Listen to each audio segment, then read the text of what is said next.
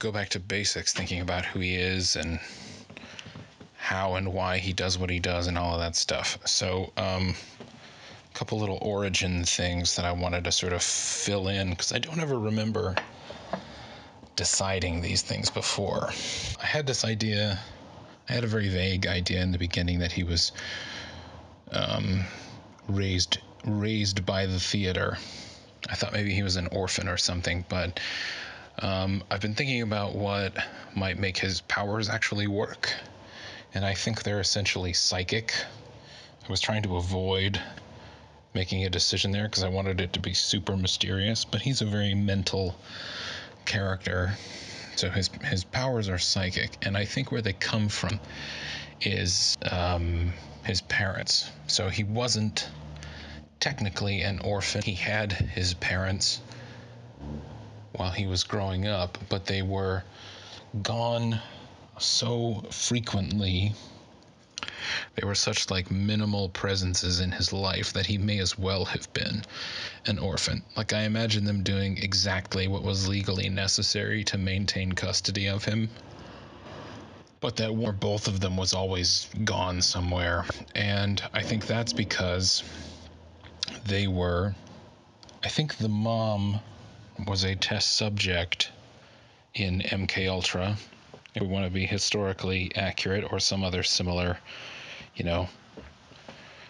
analog in our world. But the mom was an MK Ultra test subject, so she was, the CIA or whoever was doing all these mind control experiments on her. Presumably, first and foremost with LSD, but not necessarily limited to that. And I think the dad was an agent. He may have been the one who administered a lot of the tests or whatever to her.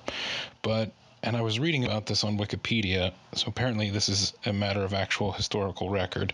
When they first started MK Ultra, they would unexpectedly and unannounced, without announcement, they would dose CIA agents and see what happened. So like, if you were in the building, they might just slip you some acid.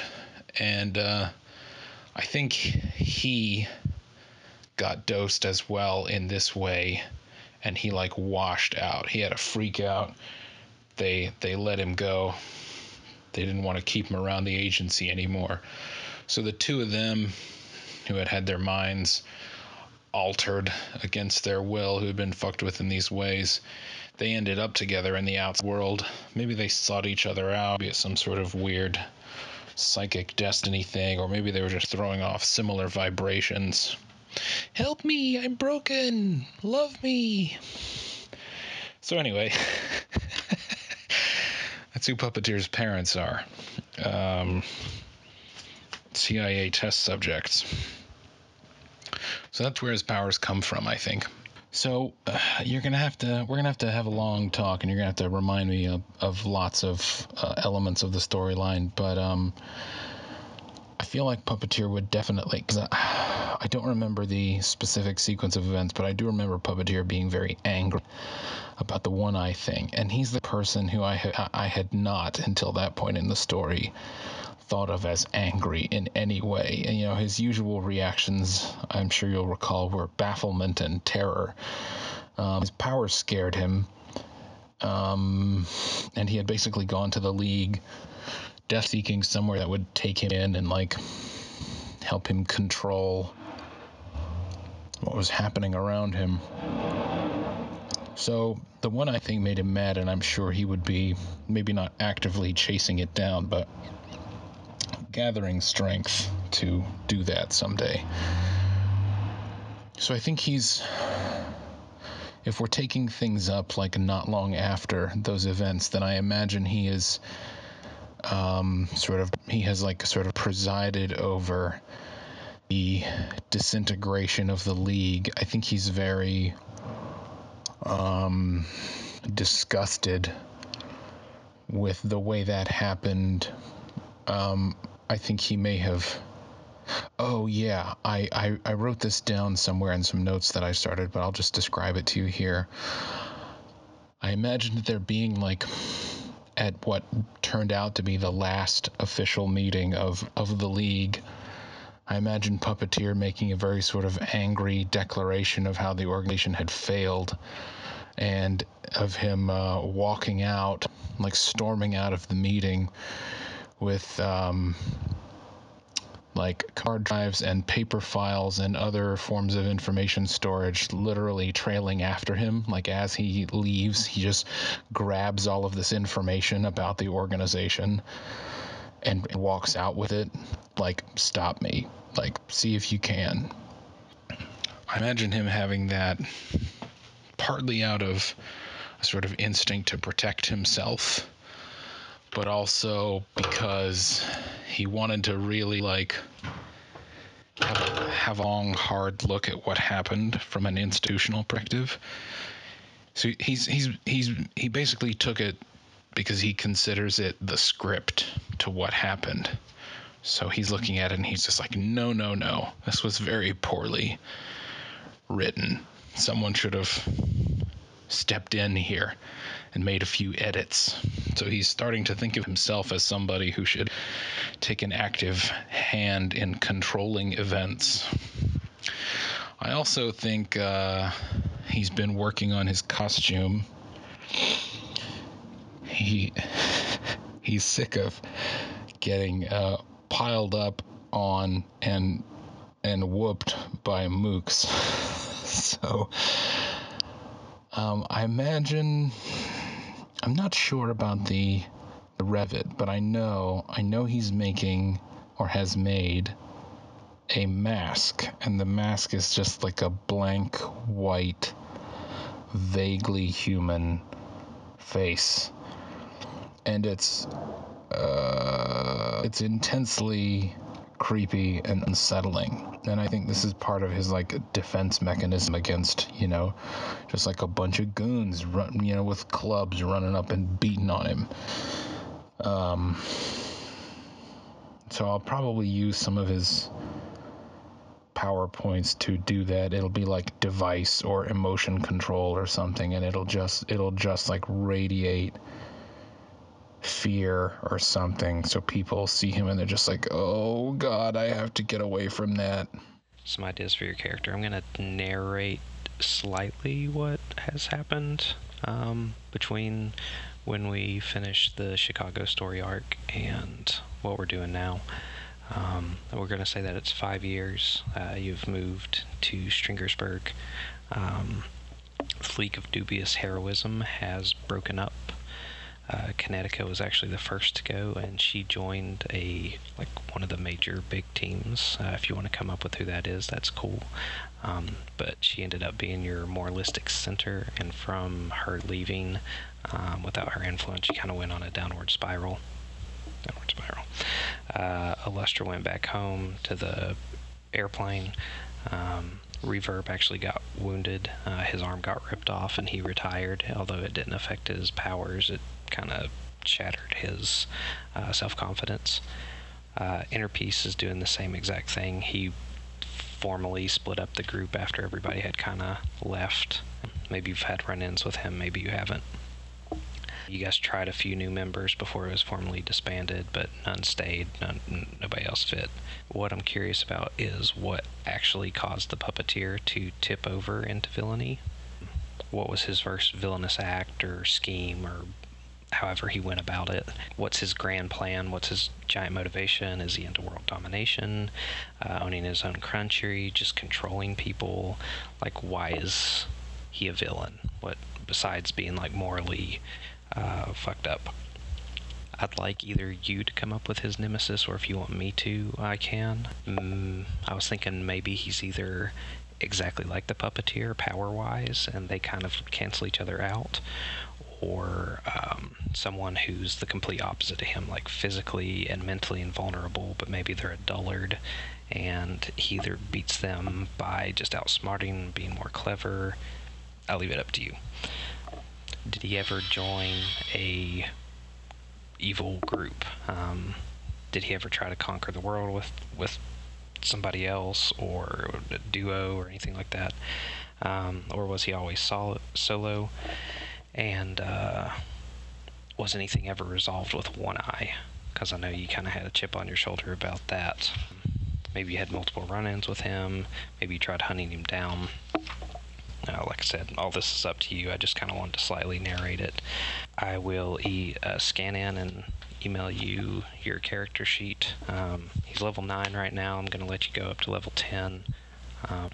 I'm not terribly worried about power level and whatnot, but just in case mechanics come into it. Yeah, like we're just going to say for some reason your powers have kind of plateaued at a certain point. Maybe after you left the league. They just haven't grown. Maybe you've just reached your peak, you're not sure. Originally, I was going to set the pace for this, but what I'm going to do is actually let you set the pace. I'm just going to kind of give you a general intro, and then depending on how you want to play it, can go from there and figure it out. So, alright. So, here's the scene. Session 1. The puppeteer sits in his dark hideout, not the monster squaws, but his own that has carved out in Stringersburg, and through use of his telekinesis and whatnot has kind of actually made it a decent place. He's pondering, does he continue the group? Does he make a new one? Does he call it all a loss? Where did this all go wrong? It obviously wasn't his fault. If the others had just paid more attention, then none of this would have happened. The nihilist, motherfucking nihilist. I mean, do you hire him? Do you make a team just to take him out? What do you do? I mean, maybe, do something you hadn't done before and bring in a non-meta that's part of the game to take him out. Maybe next time you play the leader instead of having a proxy. Or maybe next time you just mind control somebody and they're a complete mouthpiece. You definitely had Van Slyke have too much freedom at the end of his leash, and that's where that went wrong. And if you do keep the group together, then you'll need new branding after the incident.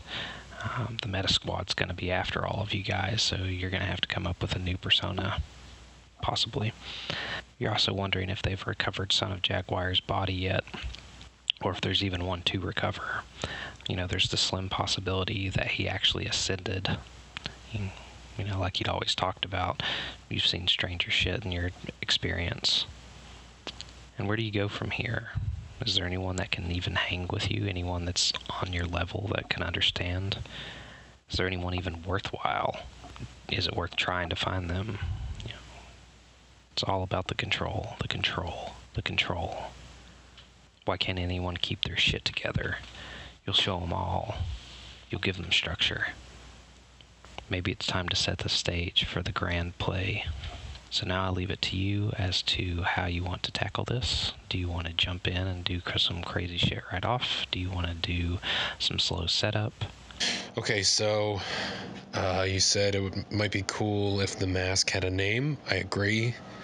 I think Puppeteer is the sort of pretentious that he would like a Latin name. So maybe it's called Desperatio, which means despair or hopelessness. Or I also thought, he might just call it in English, Abandon Hope.